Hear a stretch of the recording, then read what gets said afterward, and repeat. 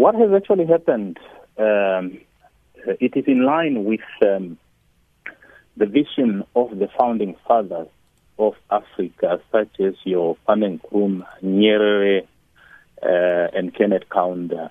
The thing is that they have always been a dream of uniting the African continent, and regional integration has been regarded as a way to unite Africa.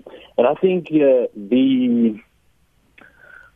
when you look at what has happened, a free trade area is actually the first step towards regional integration. And if you read it, if you look at what the African countries are aiming at, is to move deeper into the highest level of regional integration.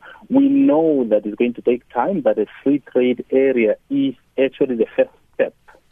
And basically, because most African countries are not really trading with one another, basically intra-Africa trade is actually very low compared to what African countries are trading with the rest of the world. So now with a free trade area is that the member states, they are removing barriers to trade among themselves. So it is expected that if you remove barriers to trade among these countries, it will actually accelerate, it will help countries to trade with one another because there are no more barriers to trade.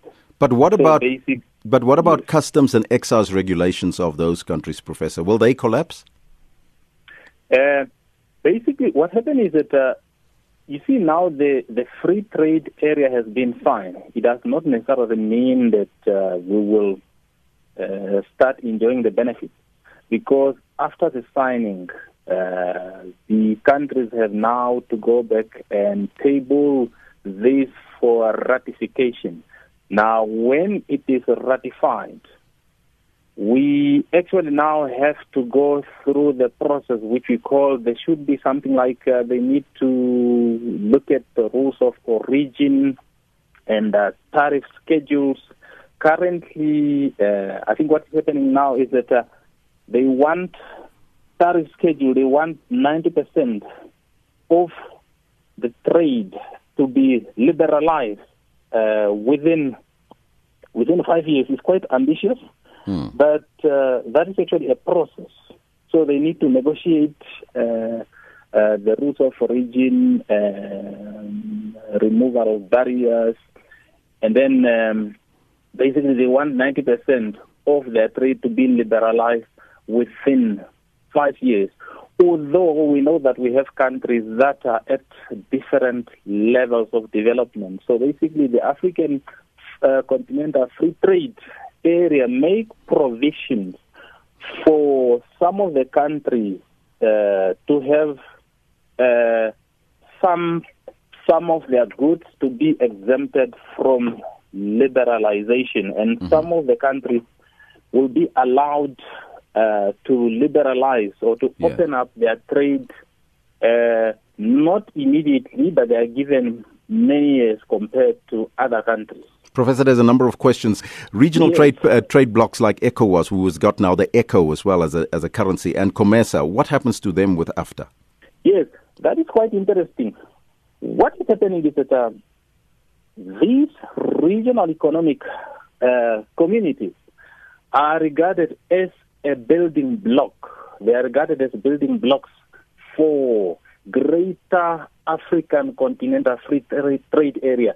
They will still be in place. So basically what has been achieved by these regional economic communities will still be in place. There is actually no timetable on when are they going to be absorbed in the greater African continental free trade area.